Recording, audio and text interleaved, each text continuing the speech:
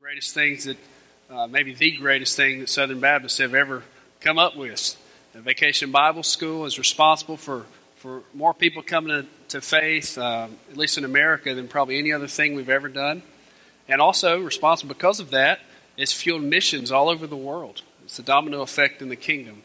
And so if you have a grandchild, a neighbor, or somebody, invite them to sign up for Vacation Bible School at First Baptist Church, Bay St. Louis, and tell them it's going to be wild. Wild, okay? We may have an elephant walk the aisle the Sunday after. We may not. But you never know. You never know. Be ready. I'd like to invite you to turn in your Bible to the book of Matthew. Matthew is the first book in the New Testament. As you're turning there, I want to embarrass someone. Today with us is our interim student minister, and today is his first day. He's here for the summer to help us with our students, taking them to camp and helping teach, preach on Wednesday nights and whatnot. But I'm going to ask him to stand up right now. Trail Hinton. Everybody give Trail a hand for coming and serving the Lord. Trail, I'm just going to embarrass him more. He was BSU president. Anybody know what the BSU is? Some people know what that is. Our collegiate ministry on the campus of Pearl River Community College this past year. He was the BSU president. And last summer, he was a summer missionary out in Las Vegas with Pastor Rob Boyd. You guys know Rob Boyd? Was in our church and his dear brother in the Lord. And so he served last summer alongside Pastor Rob and had a phenomenal summer. And I believe in July, 1 week, you're going to go see that church again. And so you pray for Trail this summer as he helps fill in and help us with our students and our families. And so if you're a youth parent, please go by and say hey to him, encourage him. And also, he may need some places to spend the night the next few nights. His schedule probably is going to be something like a Sunday through a Wednesday night. And so he lives, I believe, about 2 hours from here. And so that's a long drive. So if we can help provide some places for Trail to stay, that would be awesome. And so if you want to sign up, please just talk to the church office tomorrow. You can talk to Rebecca or Karen in the office. Okay. All right. The parable of responsibility. This is part 3 of our series, Money and Hell. Now don't get too excited when you hear money and hell. Money and hell are the two things that Jesus talked about the most. Know that? In the Gospels, the Lord, these topics came up more than any other topic, money and hell. Yet, these are the two topics that we talk about the least. These are the two things that we hear about the least in Sunday school, and we hear about the least oftentimes in sermons. But the Lord Jesus talked about those two things because he understood that money, how we handle money, is a great, it gives great proof to what God has done in our life. And there's nothing wrong with having possessions until they possess you. Until your possessions possess you. And so today we see, we're looking at the parable of the talents. I'm calling it the parable of responsibility. Matthew chapter 25, verses 24 all the way through verse 30. If we can, I'd like us just to be quiet and just in our own little bubble there in your chair. Take your Bible, if you have a Bible, and just maybe hold it in your lap. And if you don't have a Bible, that's okay. We have the word on the screen. We'll have it up there, Matthew 25, 14 through 30. And so let's just right now just say a prayer to the Lord. And you can pray, obviously, whatever you want to pray. But if I were you, just say something like this. Father, I believe this is your word. Just declare that faith. God, I believe that this is your holy word. And God, I believe you can speak to me through it. And so, Father, I pray that you would open my mind and my ears to hear from you now. So let's just pray that silently to ourselves.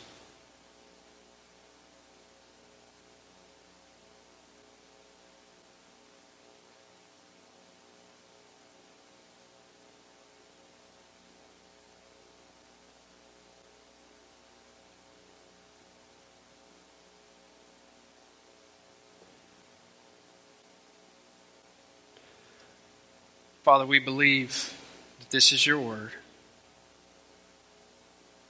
God, we just don't ask casually, but Father, we beg you. God, many people here, they need to hear a word. God, we need to hear from you. We don't need to hear from a person. God, we need to hear from heaven. And so, Father, we know that primarily you choose to speak through your word. So, God, we say thank you that we have it in our language. What a privilege. And God, I pray that you would, by the power of the Holy Spirit, speak to your people. Encourage those that are discouraged. Break the chains of darkness on people's lives. Set the captives free. Heal those that are hurting. And God, we ask this in Jesus' name. And all God's people said, amen. Matthew 25:14, for it will be like a man going on a journey, who called his servants and entrusted to them his property. To one, he gave 5 talents. How many talents? 5. To another, 2. And to another one, not another one, but 1 talent to that last third servant. To each according to his ability. And then he went away. He who had received the 5 talents went at once and traded with them. And he made 5 talents more. So also he who had the 2 talents made 2 talents more. But he who had received 1 talent, and look what this third servant did. He went and he dug in the ground and he hid his master's money.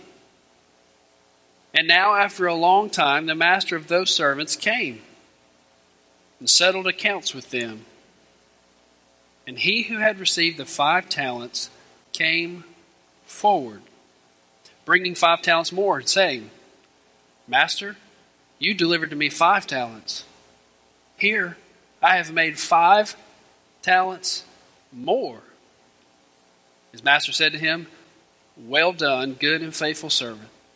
You have been faithful over a little. I will set you over much. Enter into the joy of your master. And he also, who had the 2 talents, came forward, saying, Master, you delivered to me 2 talents. And here I have made 2 talents more. His master said to him, well done, good and faithful servant. You have been faithful over a little. I will set you over much. Enter into the joy of your master. He also, who had received the 1 talent, came forward, saying, Master, I knew you to be a hard man, reaping where you did not sow, and gathering where you scattered no seed. So I was afraid, and I went and hid your talent in the ground. Here you have what is yours. But his master answered him, You wicked and slothful servant.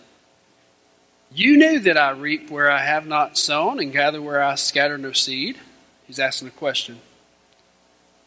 Then you ought to have invested my money with the bankers, and at my coming I should have received what was my own with interest. So take the talent from him and give it to him who has the 10 talents.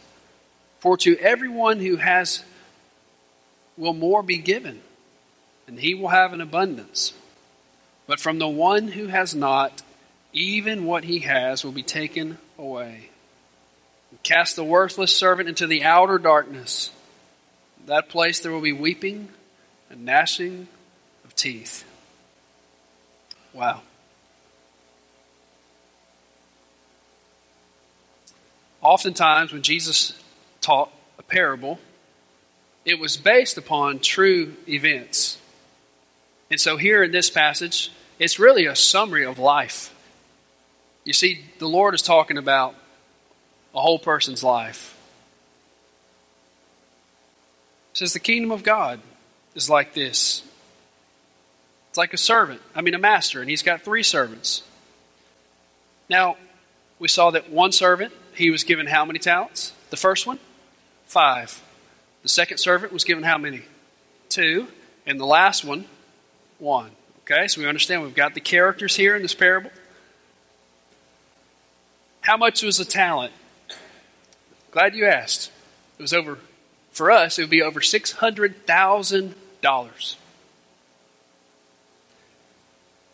$600,000, that's a lot of money.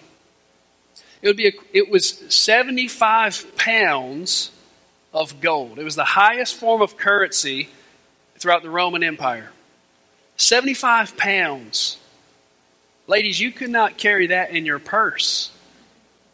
Some of you men are saying, you should see my wife's purse.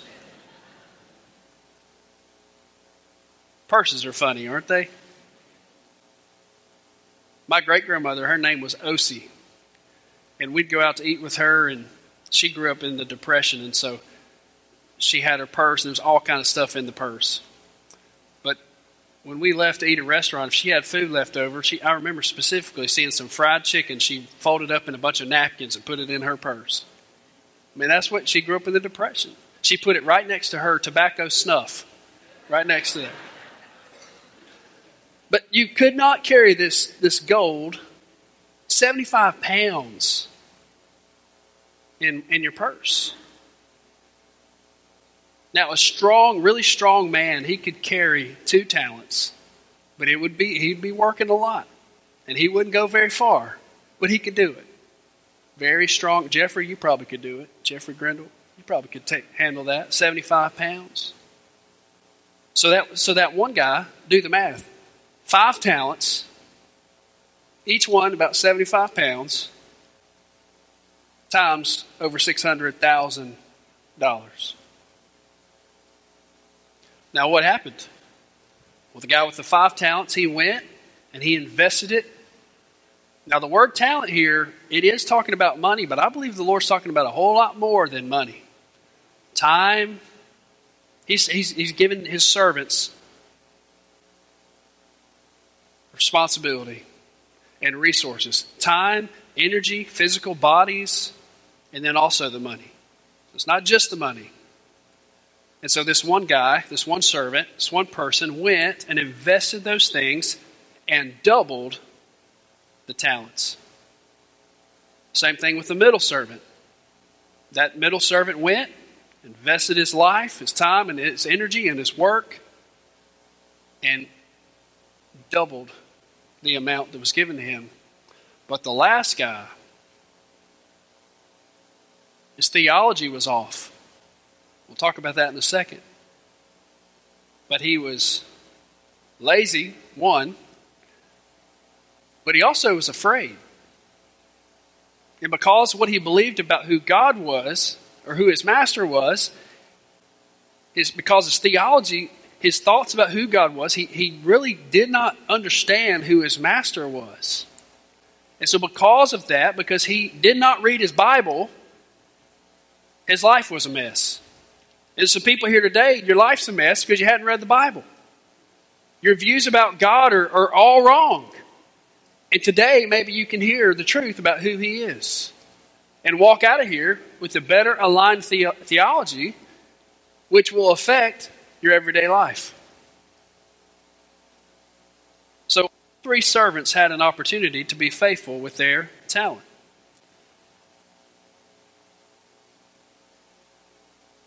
So the master shows up. And what does he say? Verse, let's see. Now, so this would be for us, if we're thinking about a whole life, this would be towards the end of your life. You stand before God the Father, you stand before our Master in heaven. And so there in verse 20, he who had received the 5 talents, he came forward, bringing 5 talents more, saying, Master, you delivered to me 5 talents. Here I have made 5 talents more. Now notice his master's response. Well done, good and faithful servant. You have been faithful over a little. I will set you over much. Enter into the joy of your master. Now, I believe it's talking about heaven. I will set you over much. What does that mean? Does that mean he's getting a mansion? Probably so. Does it mean he's going to have a new job and responsibility in heaven? Probably so. You know, all the music people are going to have a job in heaven. The preachers really aren't going to have a job because everybody's going to know the gospel. Maybe I can serve ice cream or something. But so he says, I'll set you over much. Now look what happens when the next servant comes. Verse 22. And he also who had 2 talents came forward, saying, Master, you delivered to me 2 talents. Here, I have made 2 talents more. And look at his response. Look at the master's response. Well done, good and faithful servant. You have been faithful over a little. I will set you over much. Enter into the joy of your master. Now, if you'll notice, the response of the master is exactly the same for the first 2 servants. You see, God does not differentiate between what this guy came back with 10 talents, and then this servant only produced 4. You see, the devil whispers, well, you haven't been given as much as so-and-so. Doesn't he do that? Well, you haven't been given 5 talents, you were only given 2, or you were only given 1. But see, we all have an equal opportunity to be faithful with what we have been given. And life's too short to worry about what somebody else has been given, because that's not our job. We can't control anybody else. Aren't you thankful? Aren't you glad that you're not responsible for anybody else except for you? Aren't you glad? But the truth is, according to this passage, you are responsible for your own time and body and resources in this life. And God will hold us accountable to how we use those for His kingdom's sake. Now, some people are going to read this passage and say, Pastor, the way I look at that, I need to take all my money and go down to Hollywood Casino. And I'll say, you're reading that wrong. Because if you want to make money, you certainly don't need to do that. You know what I'm saying? Smell what I'm stepping in? You're going to lose money. They're not building these awesome casinos because they're losing money. They're taking everybody's money from them. But you can read this and say, you know what? I think I need to be a little wiser with my investments. I think I need to be a little bit wiser about what house I need to buy. I think I need to take care of my stuff and be a better steward of what God has given me. And I read through this and I get excited. Because I'm thinking, man, I need to figure out how to make some money. I need to figure out how to use the resource that God has given me to multiply it for the kingdom's sake. To use what we've been given, no matter the amount, and use it for the kingdom. Talents are grace gifts. You notice there in after the master gave all of these talents, he gave out these things. The Bible says that each was giving to each according to his ability. That word ability means capacity or capability. So obviously the first 2 servants, their theology was right. Okay, they understood who God was. But the 3rd servant, his theology was it was way off. You see, the 3rd servant, he thought his master was a severe taskmaster. He thought his master could not tolerate losing any money. Now, we know that the master, how much money does he have? Come on. I mean, he owns the bank. They don't make a word big enough for the amount of money. And so his theology, it was off because he failed to see that this master was gracious. The most gracious being in all the universe. He imagines that his master is unreasonable and wrathful. And I believe it's just an excuse. Because if he really believed his master was like that, then he certainly would have tried to be more useful with his talent. You see, he was just making up excuses. He goes and digs a hole and buries his talent there. He didn't want to lose it, but he also didn't want to work. He didn't want to put in the time and energy and effort to work in the kingdom of God. I was thinking about him burying this money. I thought, this is going to be a lot of money in Southern Baptist accounts that when Jesus comes back, it's just going to be sitting there, never used for the kingdom. And I'm so thankful that our church decided to operate by faith and to pay off our debt back in February. And we're 100% debt free. And that's by the grace of God. But our church took a leap of faith and said, you know what? We're going to save money. We're going to save thousands of dollars every month. Save hundreds of dollars on interest. And so that takes having faith to go forward, trusting the Lord. His theology was off. I've noticed there's 3 pretty common popular views about God here in the Southern South. Y'all want to hear them? Quickly, I'll go fast. Number 1, the errand boy God. That God just exists to help me when I get sick and when I get in trouble to bail me out. And he's my errand boy. He's like my genie in a bottle God. And I would say little g God because this God is not even real. But that's who they think God is. That God exists to give us everything that we ever wanted. People actually believe this. People think like this. And they think that God exists to help us fulfill our dreams and our plans, and so that we can be happy and healthy and just everything's wonderful. And that's why God exists. And I would say that view of God is so far off that it's blasphemy. It's an alternate form of deism. That God created everything and then he steps back and then, lets us do whatever we want, however, whenever. And then if we need him, he'll step in and come to the rescue. And so I would say that view is really not biblical. It's very Americanized, and it's an alternate form of God that's not even real.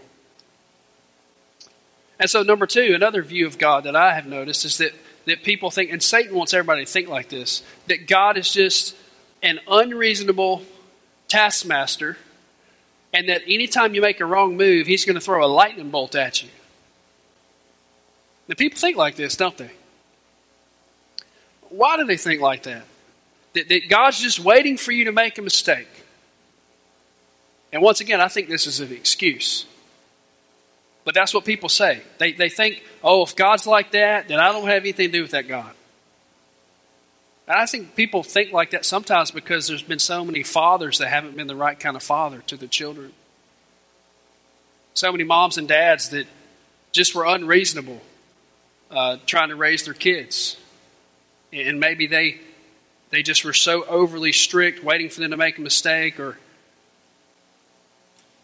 that maybe Satan just took something small and just blew it out of proportion, and so that person thinks that God's like that. And that's not who God is. The Bible says that God is slow to anger. He's full of compassion. He's a good God. And so the third view, popular, I believe, that thankfully, is still pretty popular among the Christians in America, the ones who truly know the Lord, is that God Almighty, He is absolute, He is good, He is great, He is faithful, He is awesome. Nobody can stop Him. He exists even when we don't exist. He is and always has been, and forever He will be. And we need Him a whole lot more than He needs us. Kind of God. Faithful. The Bible says He is love. Great is thy faithfulness. He is faithful when we're not. He is faithful all the time. He is good. He is trustworthy. It is impossible for him to lie. He is awesome. He loves us. He rescues us. He sent his one and only Son to the cross to give his life, to be a substitute for us, for our sins, to make a way for us. And so if you're adopted into the kingdom of God and you know him, guess what? You're forgiven. Really. Past, present, future. You're forgiven. You're set free. You got a song in your heart. Nothing formed against you can remain. You live your life not led by emotions and feelings, but you hook your wagon up to the train that's going with the Lord based on fact and truth. Now there in verse 26, the master answered him. This is the response to this third servant, and this should make us tremble. He says, "You wicked and slothful servant." And then he asks a question, and I believe he's basically saying, if you really think that that's who I was, then why didn't you go and use your life and be responsible with what I've given you? He says, "You wicked, slothful servant, you knew that I reap where I have not sown and gather where I scattered no seed, ? Then you ought to have invested my money with the bankers, and at my coming I should have received what was my own with interest." You see the word there, when it says, "You wicked and slothful servant." Slothful is the word akneros, and it means to hold back, to hesitate. There's so many Christians today, and you're holding back, and you're hesitating, and you're afraid to just jump off and trust the Lord totally because you don't trust him, or your view of God is just really so far off base. And if you think God's not faithful and he's not going to take care of you, then yeah, you can live like a hermit and just every day get up and just try to live in an incubated state of life and just not really take any risks for God. And guess what? The demons aren't going to really fear you. They're not going to care about you. They're not going to know your name, and they're not going to care what you're doing because you're not going to be a threat to the kingdom of darkness. But if you follow the Lord, the demons are going to know your name. And they're going to be terrified that you might tell somebody about Jesus. And they're going to be terrified that you walk by faith. You see, God rewards those who seek him. God blesses those who have faith. Faith is what caused Abraham to be credited to having righteousness. It wasn't because Abraham did so good at raising dairy cows and sheep and all this. And by the way, he did. He was faithful with what he was given. But what made Abraham so special was his faith. And God's looking for somebody, somewhere, somehow, to have a little bit of faith. Today is not a day of inaction. Today is a day of action for the church. Do you have any faith in the Lord today? I mean, really, really, really have faith in the Lord. I grew up in central Mississippi in a small country Baptist church, and it was an awesome church. I'm so thankful. They sent me to Bible school and RA camp and all these things and youth camp. And I'm so blessed by that upbringing. But I'll be honest with you. I never heard anybody, any adult, tell anybody out in public about Jesus Christ except for my granddaddy and my youth pastor. Now, the way that I thought as a kid, now if Jesus is the most important thing in your life, if he set you free from all eternity, if he's given you a clean slate and you're headed to heaven, then you ought to be unashamed of the gospel if it's real to you. But I didn't see a whole lot of people telling others about Jesus. I saw people giving their money and their lives to things that seemed like they're more important than God's work. And that confused me as a child. And then I went to college and I realized, man, yeah, the gospel is true. And we don't have to be unashamed of the gospel. We can just loud and proud, unashamed, talk about the Lord because he is God Almighty. I was able to preach a wedding yesterday on the campus of Ole Miss. And I love that school, but also understand that there's a lot of demons all over the place and false gods. And so, man, I talked about the beatdown of Baal on Mount Carmel. on the campus of Ole Miss, and I was so fired up. I mean, I could have shouted. He's on the move. He is alive. We don't have to be afraid of the world. And the problem is we come and we sing about the Lord, victory in Jesus, but we sing it like we lost the victory.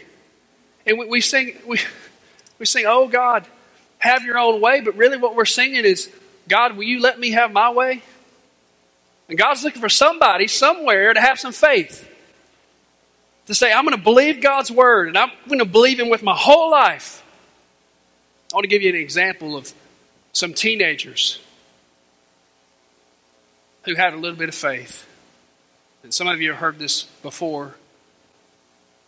But in my student ministry days, I didn't know a lot, but I just tried to teach teenagers, you know what, God can do anything. God can do anything He wants to do. If you'll trust Him, if you'll ask Him. You know, I think a lot of people just hear that and say, oh, well, you know, that's just faintful, wishful thinking. That God can do. But you read the Bible and you see that God can do anything. People are healed in Jesus' name. Physically. Healed supernaturally.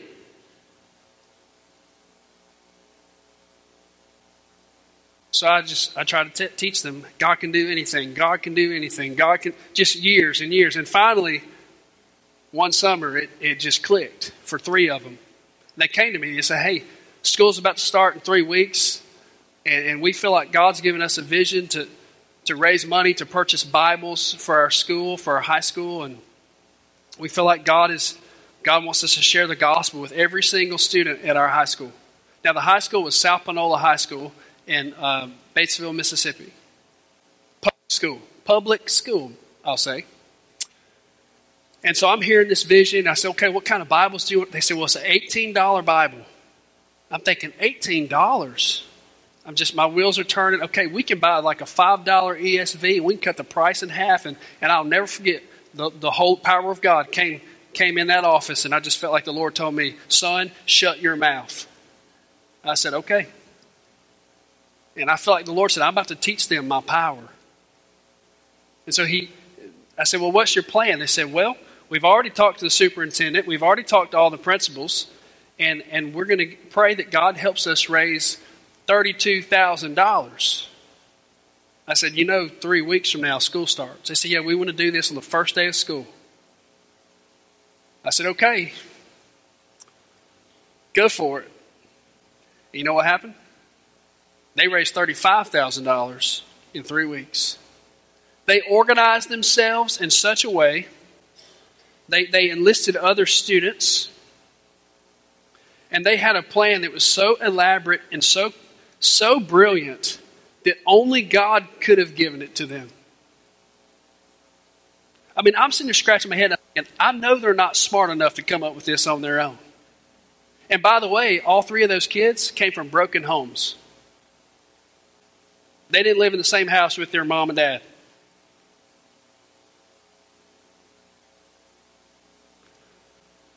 And so they had it organized. And so the 5 days before school, this 18-wheeler came. They had a forklift, and they unloaded and stacked up these huge boxes all down the hallway. Now, they wanted Bibles to give to all the teachers and principals and janitors and cafeteria workers as well. And so they went and they did it. And the superintendent gave them 10 minutes to do it. All of it. And so they organized themselves into pairs, and they would have like 2 minutes in every classroom. And so the bell rang, and they were ready. And one student would go, and they start passing out Bibles down the rows. And the other kid would walk to the front of the classroom and share the gospel. Public school. And they did it. It was a miracle. They came to see me after school, and they sat. I remember they just wept. I said, "What? Did something go wrong? I thought everything was going great." They said, You should have seen at the end of school that day when the bell rang, this massive hallway. They said they looked down the hallway, and every single person in that school, 1,300 people, every single person was walking down the hallway with the Word of God in their hand. And every one of them heard the gospel that day. So don't tell me God can't do anything. I'm telling you, they weren't smart enough to do this. It was God. Now, they're pretty sharp.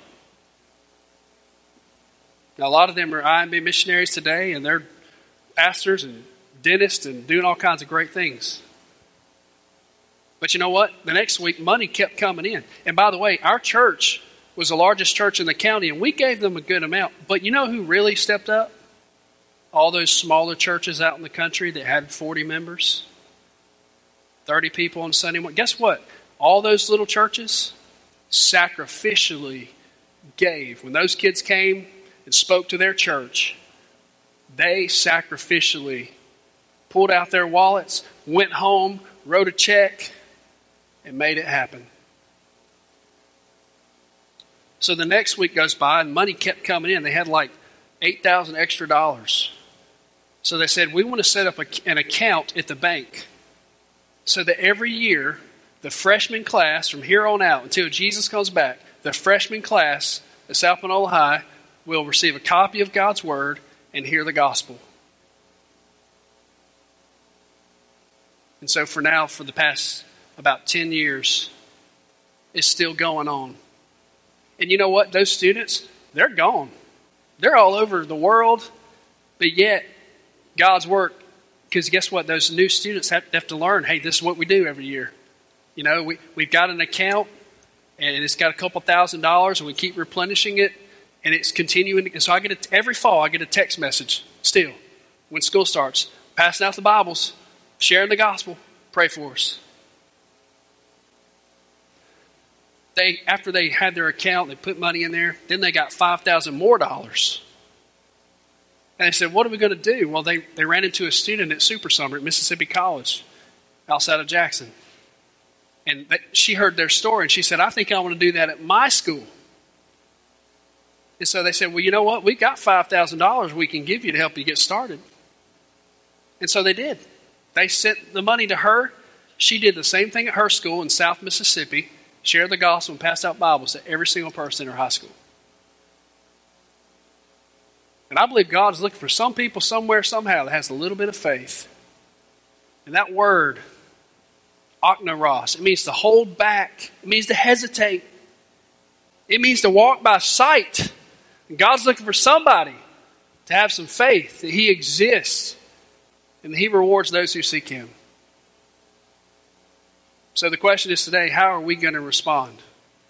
Are we going to be like the first two servants who receives what we are given, and then we go and we invest that into the kingdom of God and then watch it multiply?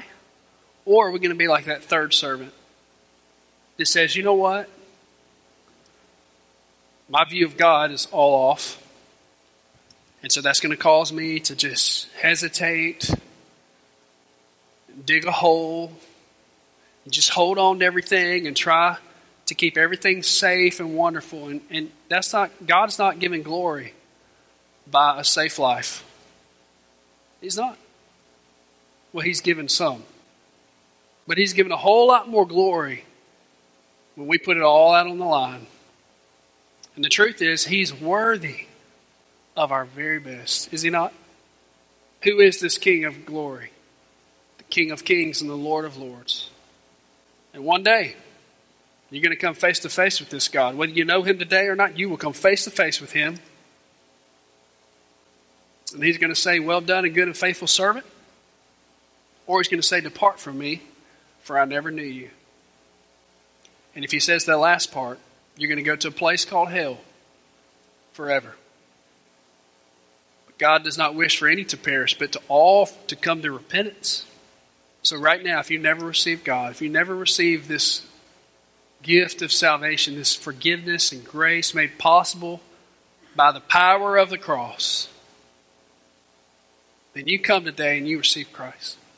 Come just as you are. You say, you know what, Pastor, I've always thought God was like ready to strike me down, and I've never heard that He's not like that. Well, maybe you need to realize today He loves you. Jesus loves you. God loves you. He wants to forgive you, and He wants you to have a relationship with Him, and He wants to show you great and mighty things, and He wants you to come and be a part of what He is doing on this earth. Would you do that today? Would you come and give up your life so that you can find it? Find a whole new life? Would you come and receive the Holy Spirit on your life and receive the Christ life, and then when you leave out of this place, let God work through you? It's not that you go and do all these things. We have the helper. We don't have to do anything on our own. If we'll simply come, He will work through us for His kingdom's sake. If you don't know Jesus, I'm going to ask everybody to close your eyes right now, just not because it's super spiritual, but because it helps us focus. If you do not know the Lord today, friend, I want to talk to you about the Lord. I want you to come and you come and receive Christ.